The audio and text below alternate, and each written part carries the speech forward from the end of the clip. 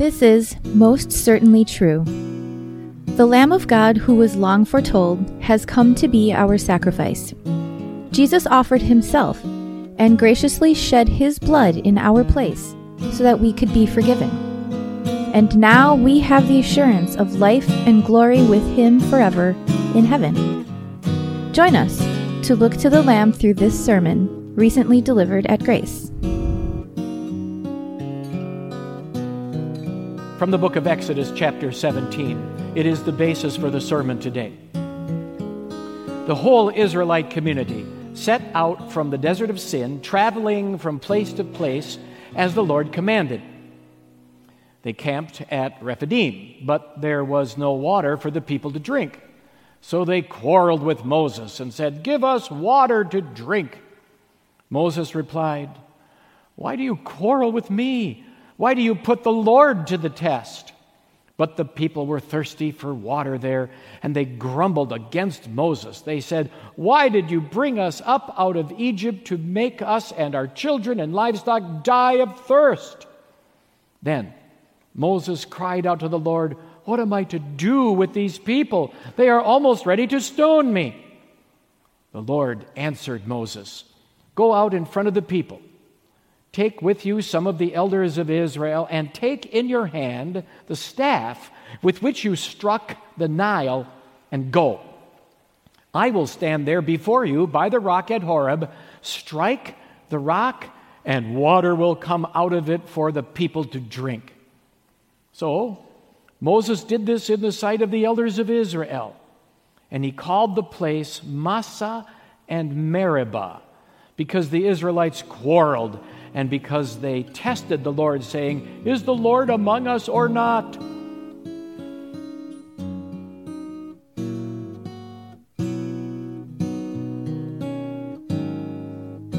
The job change seemed to be a great fit. No more demands for extra hours, a health care program with a lower deductible, a bump up in salary. What she did not anticipate at the new job was the cold shoulder that she received from the workers there, nor the mean-spirited supervisor who criticized her initiatives and cornered her with unwelcome, suggestive comments, threatened her safety if she blew the whistle. That night, she got on her knees and prayed for Lord's help and guidance. She did that again the next night and the next. But hearing no answer, she wondered, "Lord, do you care?" Massah and Meribah. The elderly gentleman had to agree with the family that he could no longer care for himself. He needed to be in a full-time care facility, but once moved there, the bed sores, the long hours left alone, and the very few times the family ever visited made him wonder whether the Lord was still watching over him. Massah and Meribah. Her best friend knew her deepest dreams and crushes, and then blabbed them all over social media, creating an avalanche, just an earthquake of embarrassment. How could she ever show her face in school again? Is anyone there who would still be a trusted friend? And for that matter, where was the Lord when she needed him? Massah and Meribah. Sometimes troubles in life come from people and circumstances on the outside, but sometimes those troubles come from within, like when we get a reminder about past indiscretions or hurtful lip flapping that we did in the past, and then guilt presses down and weighs on us so heavily that all we seem to be able to do is put on a mask and go about our daily tasks with a smile on our face as if it's no big deal, when all the while our conscience is whispering and sometimes shouting into our ear, "You're the one, you blew it."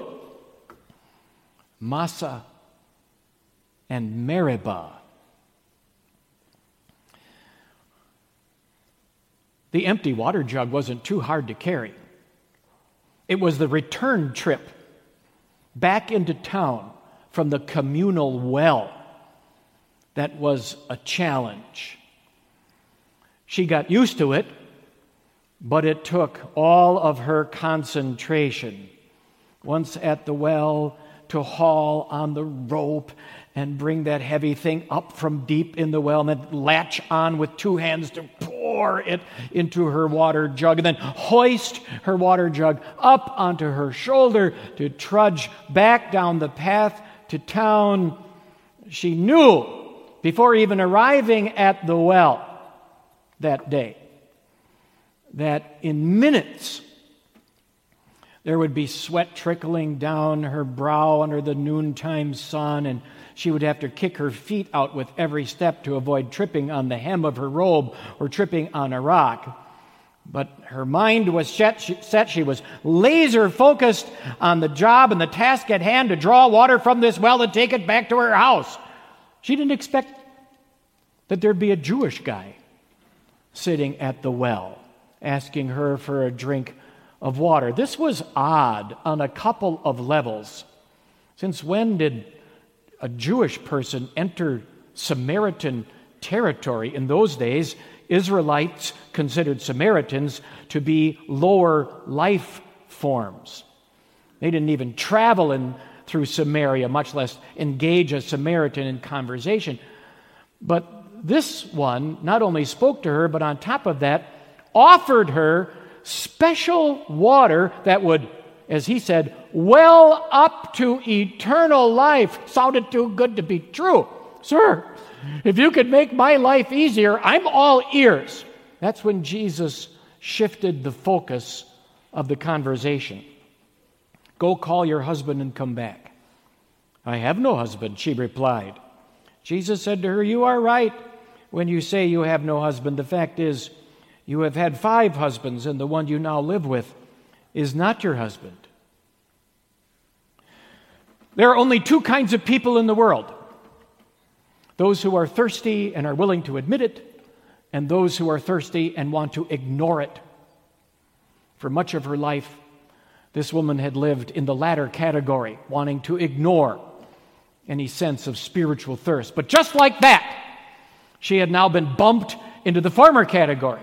Just like that, she now sensed in the depths of her heart and soul and mind thirst for relief from the error of her ways, from her lifestyle, from her attitude, from her guilt. Massah and Meribah. 15 centuries before the woman met Jesus at the well, the Israelites were not living in the Promised Land. They were living in Egypt, over 400 years there, and their status had changed from favored citizens to flogged slaves, building pyramids and storehouses for the Pharaoh under the hot Goshen sun. As bad as their situation was, though, they at least had access to water. The Nile River, at that time clear of pollutants and chemicals, flowed and then split into streams that irrigated the landscape where they lived. But the burden of the back-breaking labor forced on them by the king, who feared that their massive numbers would overtake his authority and used his military to enslave them and even ordered genocide, the systematic killing of baby boys, led these Israelites to plead to the Lord for rescue. God sent Moses to be the rescuer and to lead them out of Egypt. Miracles piled up, one on top of another. 10 plagues aimed at the Egyptian gods to expose them as frauds in front of the Israelite oppressors. 10 plagues. The river to blood, frogs, lice, flies, sick cattle, sick people, hail, locusts, darkness, and death. 10 plagues, all miracles. Then, when their escape route led them to have their backs up against the rocky shore of a raging sea, and the pounding hooves of charging chariots made them glance over their shoulders, only to see the glint of sharpened blades. God parted the sea, and they escaped to the other side without even getting their sandals wet. And when their 3-day water supply ran out, and the pool in front of them was putrid, God told Moses, throw in a log. The water turned to be perfectly pure. A month later, when their food supply ran out, and they whined, we would rather die in Egypt than in this desert, God rained down food from heaven for them daily. You would think that with all these miracles demonstrating God's care and compassion for them, all these miracles that were evidence of Him bearing them up and supporting them, especially the big miracle of rescuing them from slavery in Egypt, which is now in their rear view mirror only 2 months or so. You would think that their lips would be uttering unending thanks and gratitude to God, and their hearts would be filled with joy and confidence in God's care. But no. They camped at Rephidim, and there was no water for the people to drink. So they quarreled with Moses and said, give us water to drink. Moses replied, why do you quarrel with me? Why do you test the Lord your God? They said, why did you bring us up out of Egypt to make us die of thirst? Then Moses cried out to the Lord, what am I to do with these people? They're almost ready to stone me. And he called the place Massah, which means testing the Lord. And Meribah, which means quarreling with God. He called the place Massah and Meribah because the Israelites quarreled and because they tested the Lord, saying, is the Lord among us or not? They were in a stretch of wilderness, no oasis in sight, no rivers, no streams, no water. Lord, do you care? Massah and Meribah. What happened next is hard for us to get on the silver screen of our imagination. There's a saying, you can't squeeze blood out of a turnip. Well, you can't squeeze water out of a rock. Try it sometime. Pick up a dry, sun-dried, dusty rock. Approach a boulder. Grab it. Squeeze hard. Nothing. The Lord answered Moses, go out in front of the people, take with you some of the elders of Israel, and take in your hand the staff with which you struck the Nile, and go. I will stand there. I will stand there before you by the rock. Strike it, and water will come out of it for the people to drink. So Moses did this in the sight of the elders of Israel. I recall a highway in Minnesota that had a little pull-off for cars, and on the rock face along the hillside, there was a pipe that had been driven into the rock face, and spring water was flowing out of it. Crystal clear, pure, cool spring water. This was better. This was like a pin in a giant water balloon, only it didn't stop. Remember, this is water from a rock that's going to have to quench the cracked lips and parched thirst of over 2 million people. The Lord, the rock of their salvation, solved their Massah and Meribah, their quarreling and complaining and testing God and their thirst. The Lord solved their problem. The outside problem of thirst and their inside problem of spiritual thirst. Their pitiable condition of being bone dry thirsty, but their even more pitiable condition of not trusting God, thirsty on the inside. The Lord solved that. The rock of salvation gushed out this water, not only for their lips, but for their souls. This boggles the mind. Which was just like what happened to the Samaritan woman at the well. Where would she turn to have her spiritual thirst quenched? She muttered to Jesus, well, we know there's a Christ coming, some kind of rescuer or forgiver. And then Jesus looked at her and said, I, the one speaking to you, I am he.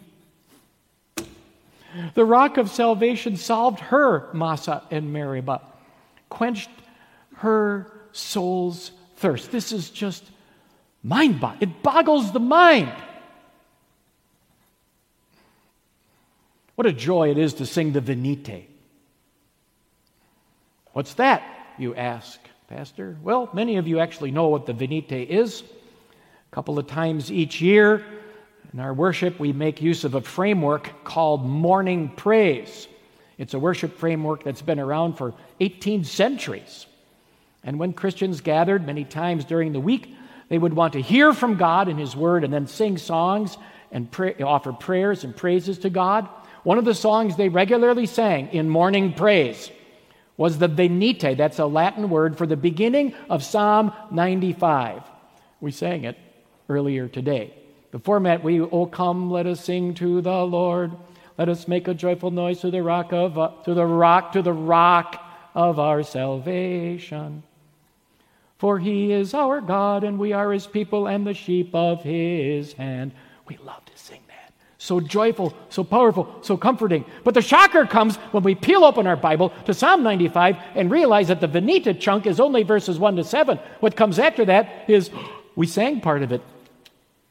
"Do not harden your hearts as you did at Meribah, as you did that day at Massah in the wilderness, where your ancestors tested me, though they had seen what I did. I said, they are a people whose hearts go astray."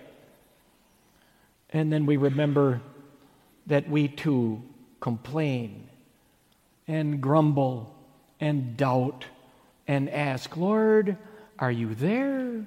Lord, do you care?" Transporting ourselves back into the wilderness with those Israelites, back to the well with the Samaritan woman, creating in our own hearts and minds our own Massah and Meribah. Okay, maybe our behavior isn't as immoral as the Samaritan woman, but we still have those dirty thoughts and awful things that come out of our mouth, and those hurtful words and ungodly patterns of action that we don't want anybody else to know, but God knows.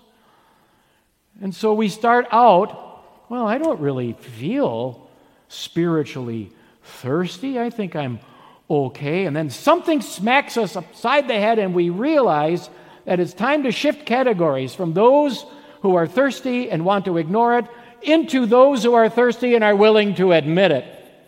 It's something that happens in our life when we realize that crawling in the dust of our sin and the wilderness of our own guilt, we are the ones who are guilty before God. And it might even be sins of omission, technical word for good things God wants us to do, but we just blow by them or don't even think about them. For example, we all understand and get it that online worship can be necessary when there's illness or a big snowstorm. But at what point does that shift into just mere convenience and avoiding the impact, the powerful impact that our hug, our smile, our presence makes on our fellow members? It's the moments when we realize that we are crawling in the dust of sin, in the wilderness of our guilt. And with sand in our mouth, we turn to our God and we have to admit, Lord, I've called you a liar. When I've asked, are you there? Do you care? I've created my own spiritual thirst, Lord. I have put myself in my own Massah and Meribah. And just then, the Lord's rock gushes with forgiveness, promises of heaven, and solves our Massah and Meribah.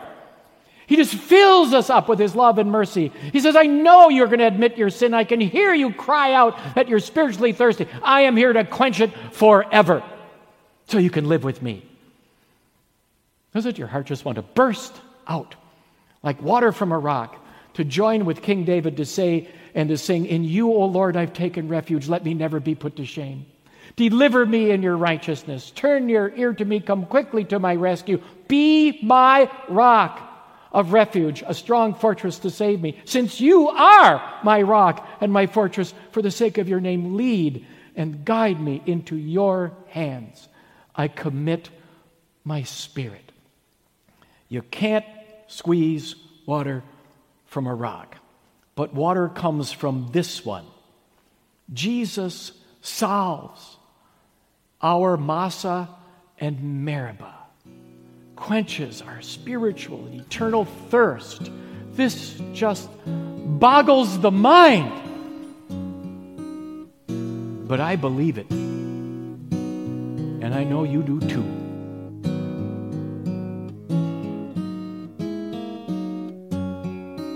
Thanks for listening.